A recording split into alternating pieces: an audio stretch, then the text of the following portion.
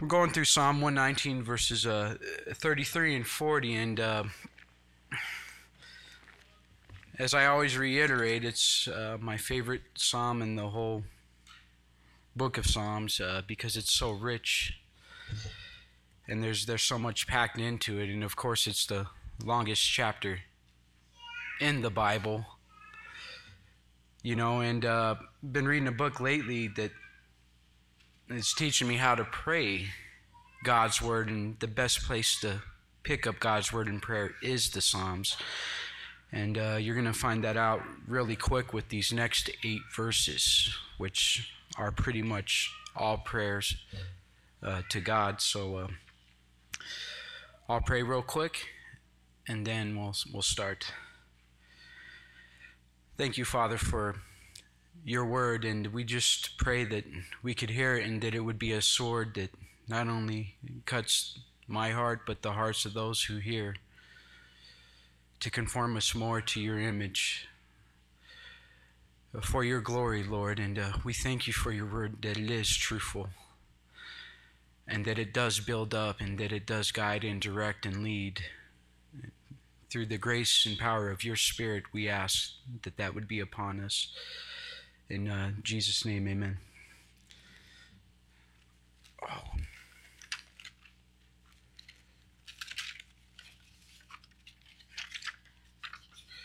Thought I lost my notes for a minute.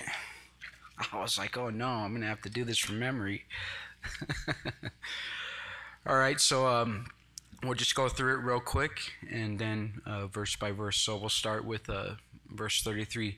Teach me, O Lord, the way of your statutes, and I will keep it to the end. Give me understanding that I may keep your law and observe it with my whole heart. Lead me in the path of your commandments, for I delight in it. Incline my heart to your testimonies and not to selfish gain.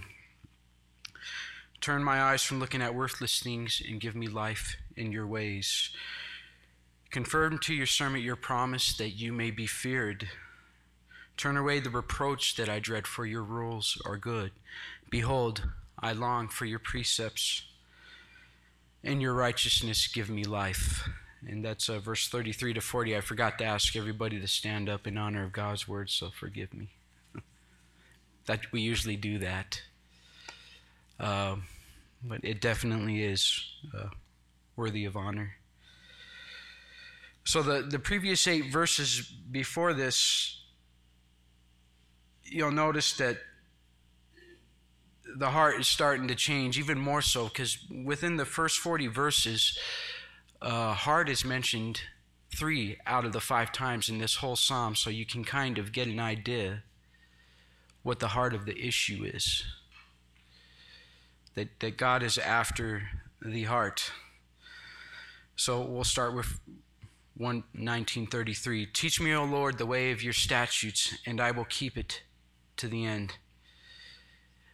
First, the psalmist is a plea to teach, shows that the need of a teacher and the lack of knowledge.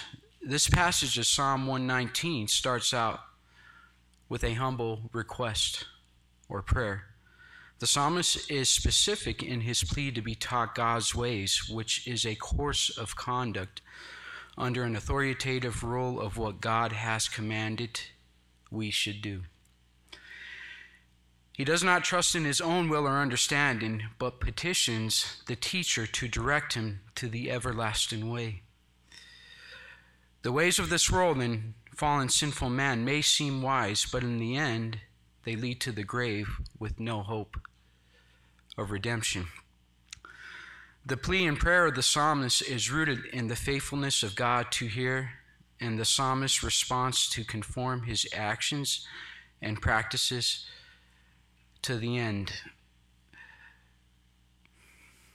And that's what it literally means for keep. When you hear keep a lot within this passage, there's a lot of conformity within these next 8 verses, whether it's conforming or to be conformed into.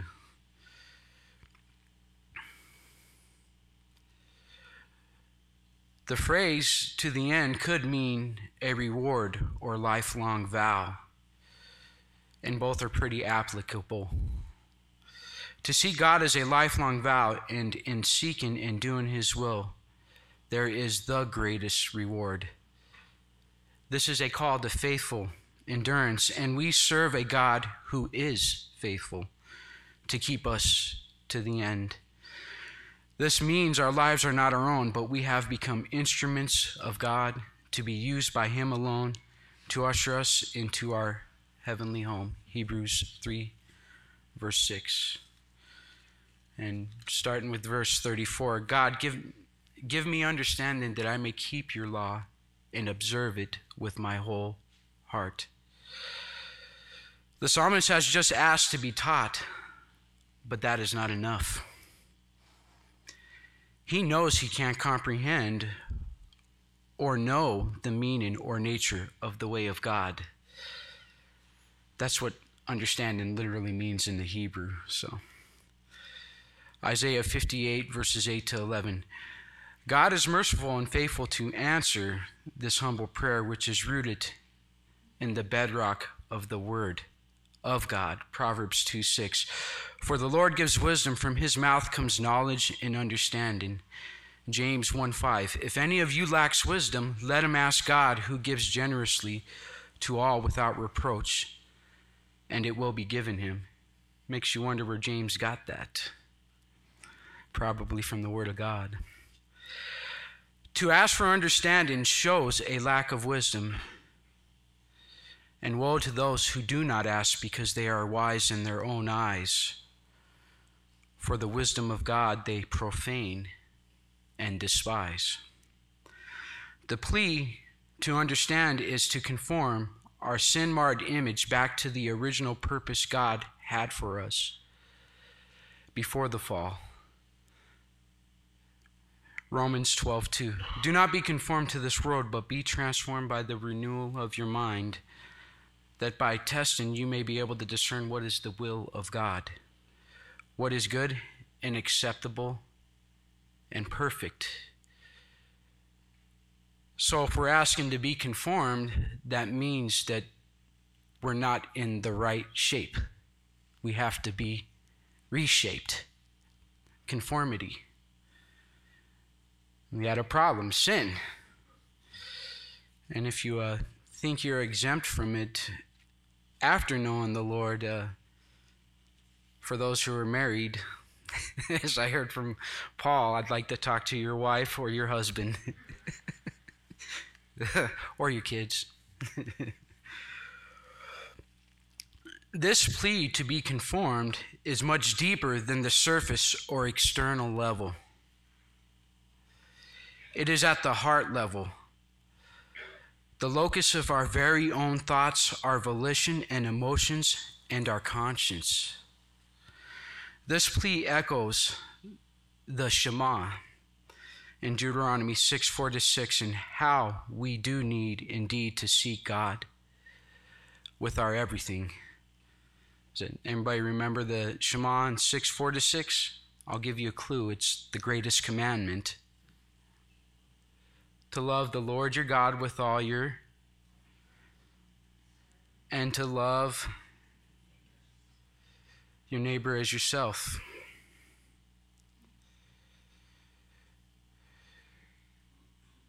And you see that the heart is starting to be enraptured with and conformed to God's divine love. And a really good quote that lines up with this is from Henry Scougal, which says, quote, "Behold, on what sure foundation his happiness is built, whose soul is possessed with divine love, whose will is transformed into the will of God, and whose greatest desire is that his Maker should be pleased.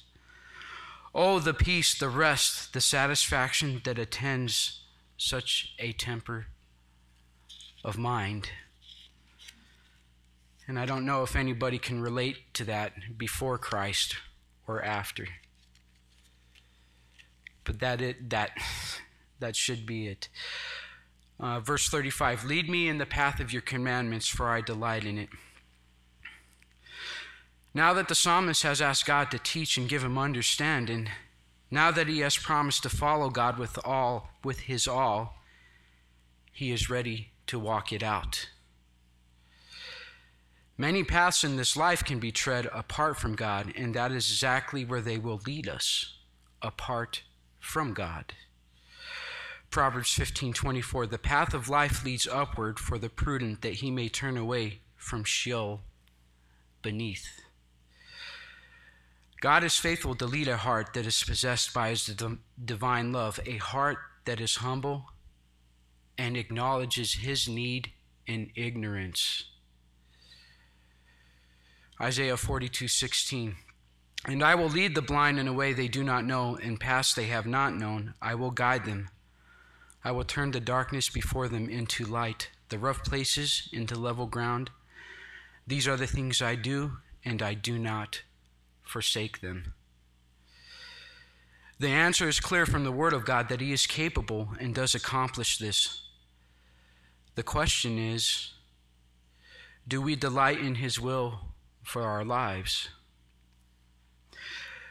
Do we take a high degree of pleasure or mental satisfaction in being led in the way by the Good Shepherd? Could the pleasures of this world compete with the satisfaction we can find only in the established will of God? Psalms 37, verses 23 and 24. The steps of a man are established by the Lord when he delights in his way. Though he fall, he shall not be cast headlong, for the Lord upholds his hand. So not only are the steps established, but when we do fall, we have somebody who is lifting us back up and holding us through it.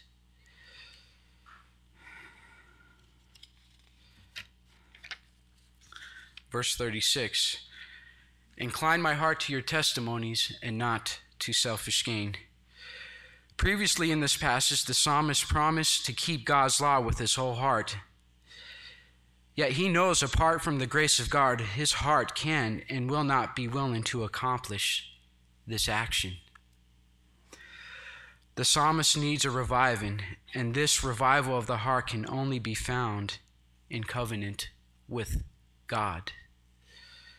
Psalms 19, verses 7 to 10. The law of the Lord is perfect, reviving the soul. The testimony of the Lord is sure, making wise the simple. The precepts of the Lord are right, rejoice in the heart. The commandments of the Lord is pure, enlightening the eyes. The fear of the Lord is clean, enduring forever. The rules of the Lord are true and righteous altogether. More to be desired are they than gold, even much fine gold, sweeter also than honey and drippings of the honeycomb. Are you guys noticing how literally God's word is lining up when you interpret it with itself? So it makes you ask, where do you think the psalmist got all of this? From the same author. That's my guess. Actually, it's not my guess, it's what I know. Verse 37, turn my eyes from looking at worthless things. Even after hearing these great and sure promises of God and his word, which validate his word, we can still be inclined to the pursuits of selfish gain. We have a couple of stories about that, one being the sons of Samuel and Achan.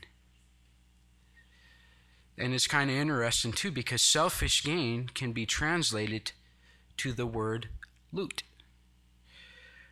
which is goods or money obtained illegally. Be on guard from the inclinations of your heart. Many have and will continue to fall away due to the love of money and possessions. And that's what this focuses on. But to guard against it, we have a treasured possession that has been purchased on our behalf, in which all the wealth of this world could not buy. So my question is, what possesses you?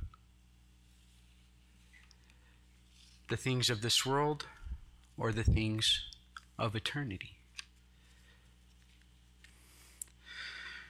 Turn my eyes from looking at worthless things and give me life in your ways. The psalmist has given God what we think looks like his all, yet he pleads for God to direct his gaze. The eyes are the window to the soul, and what you consume with your gaze will consume you whole. And it's interesting that he would be saying this thousands of years ago, because we are in way different times. We have so much to be distracted from. Back then it was only gossip, but if you were living a godly life in Israel, there probably wasn't too much of that. That would have been your news. The town news. The psalmist has asked God in verse 36 to not let the inclinations of his heart be directed to loot. Now he is asking God to turn his eyes away from things that have absolutely no value or use. Many things in this entertainment-driven culture compete for our gaze or affections, and most importantly, divert our gaze from the thing that really matters, life in your ways. Do you see that? I think I've seen a quote from Charles Haddon Spurgeon, which isn't in this, where he said, "I wish more people spent as much time reading their Bibles as they did the news." That was in the 1800s. Now we have a special distraction device that has everything on it that can divert our gaze, divert our affections. So the challenge is do you spend more time in the Word or more time on your smartphone or computers or internet? And if you are on that, what is the focus? Does it have value? Does it have worth, or is it vain? Is it vanity? Because there is a famine going on with the Word of God, and it's because our gazes aren't directed. They're distracted.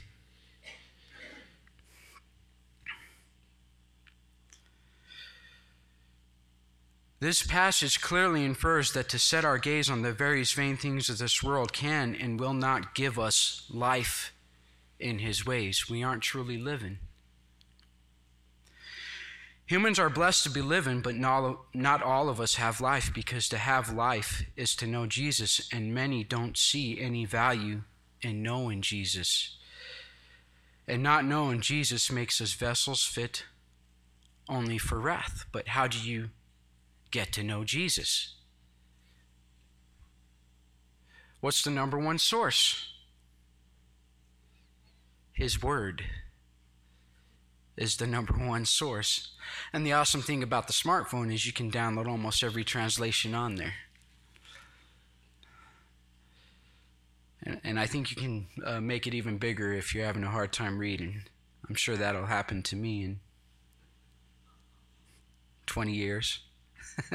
I don't know. We'll see. But the focus is the important thing. Because before this, what does he say? Observe it with all my heart. Lead, guide, direct, teach. Do you see the progression? Colossians 3 verses 1 to 2. If then you have been raised with Christ, seek the things that are above, where Christ is seated at the right hand of God. Set your mind on the things that are above and not on things that are on earth. So the question is have we been raised with Christ? We will know by what our mind, heart, feet, and eyes are inclined to.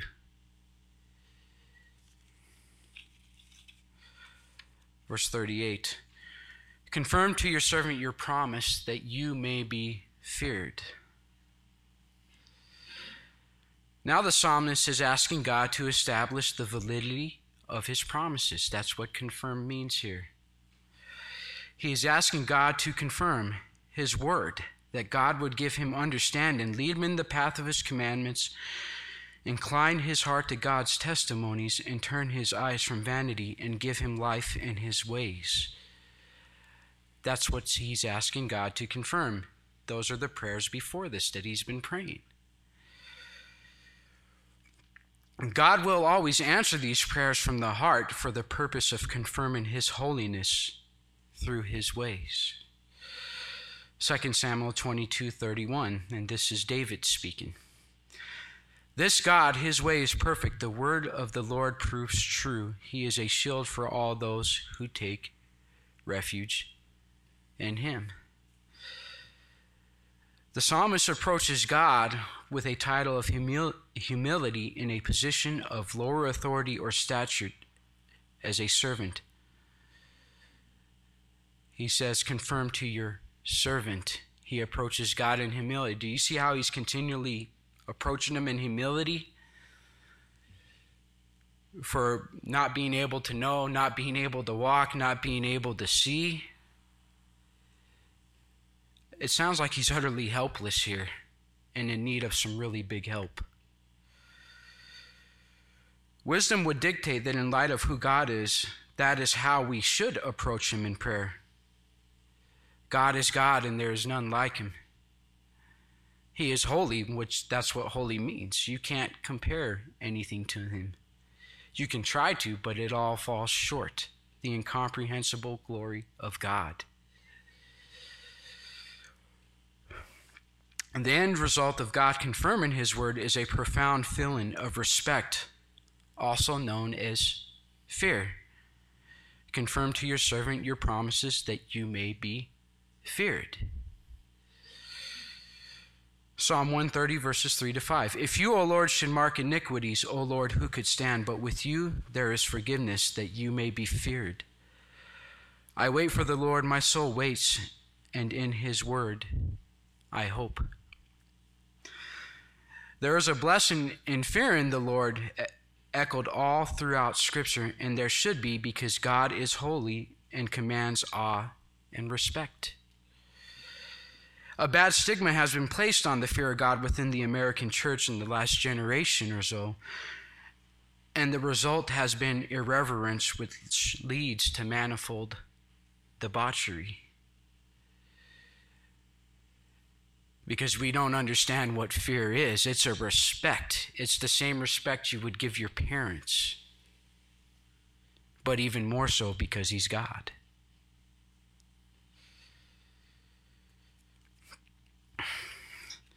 The best thing I can always equate it to is like when you look at creation and everybody has something in creation that they really love that always puts them in awe. Some people like to stare at the stars. Some people like the biology. Some people like the geography. But have you ever had that moment where you've looked at something and you've totally been floored? You were in awe. You were like, wow, that is awesome. It's way bigger than you, yet it's a part of God's creation, and God created it. So like I always say, think of that awe and multiply it by ad infinitum or infinity, and you still won't get to the end of what awe is going to be like when you see God in all his fullness, which is incomprehensible to us right now. That's the respect God commands. That's the awe that God commands. That's the fear that God commands. And when you have that respect and you go into his word, it's a lot more than just a book. You treat it a lot better than you would anything else that you open and read from. You let it dictate how you act, live, the ways.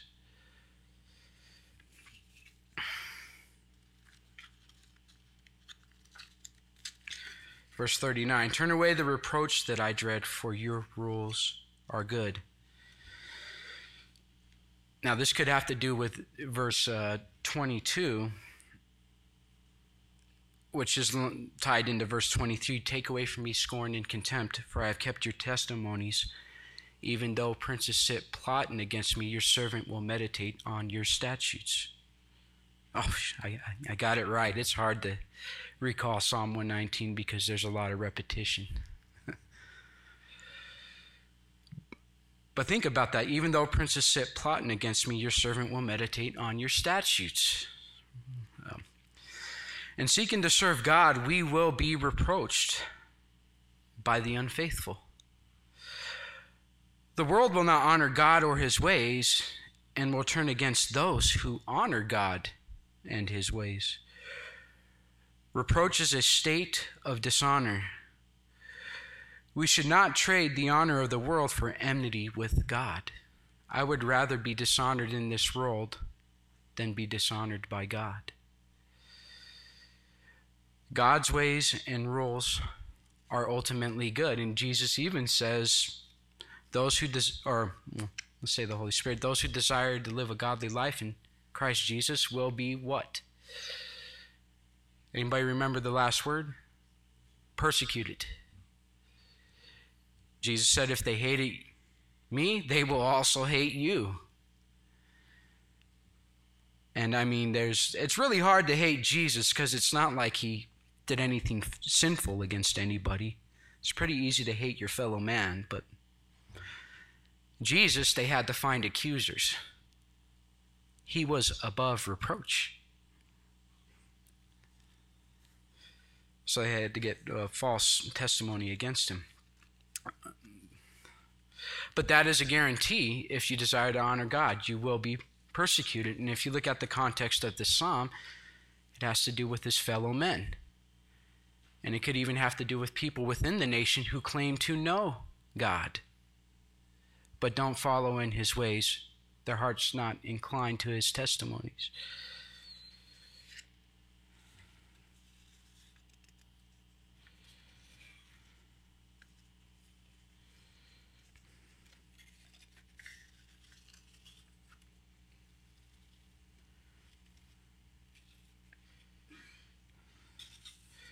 Verse, here I got them all mixed up. Verse 40, behold, I long for your precepts. In your righteousness give me life. The heart that is humbly and wholly devoted to God has a persistent and strong desire to serve God. This desire grows in and through faith. It is not empty belief nor faithless duty, but a will and desire to trust God and in trust obey what he has commanded to be accomplished by his hand through grace. Isaiah 5:16, but the Lord of hosts is exalted in justice, and the holy God shows himself holy in righteousness. So there is this great longing. It is interesting that it says, in your righteousness give me life. How could God in his righteousness give us life if he is a holy God?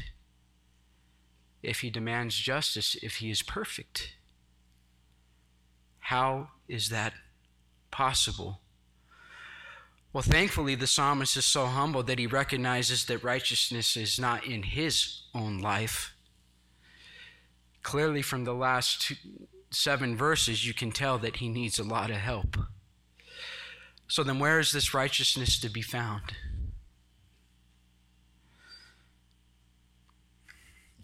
Where else could it be found? Where was God's justice and righteousness perfectly executed? What is one of the most awe-inspiring things we can look upon that demands and commands respect and reverence? The cross. So you can see even in the Old Testament with the same author, they were looking forward to something that was not a righteousness that was not their own.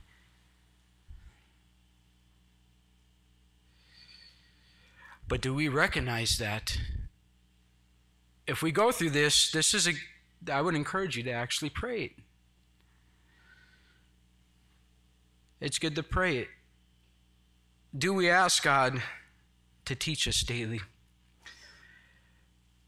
To give us understanding that we can observe it with our whole heart, to lead us in the path of his commandments, his will, which we delight in, to incline our heart to his testimonies, what he testifies to be true, his will, and not to selfish gain, to turn our eyes from looking at worthless things and give us life in his ways, to confirm to us his promise that he may be feared, to turn away the reproach that we dread, for his rules are good. And do we long for his precepts and ask that in his righteousness give us life? Think about that. If you were to do that every day, I guarantee it'll keep you humble and dependent upon God.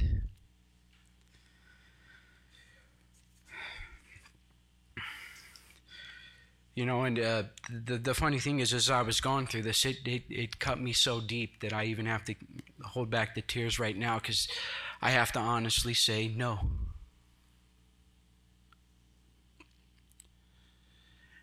And if we're honest, the Word of God should cut us like a sword. But it's good.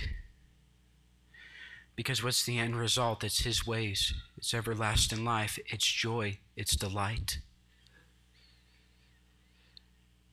It's a fire, a holy fire from a holy God, devoted to his holy word for his holy purposes. It's a restoring of an image. It's a conforming back to what God created us to be. It might come with scorn and contempt, but guess what? It makes us his treasured possession, and then we have an even greater treasured possession in heaven. So great that the things of this world are vanity and worthless and rubbish.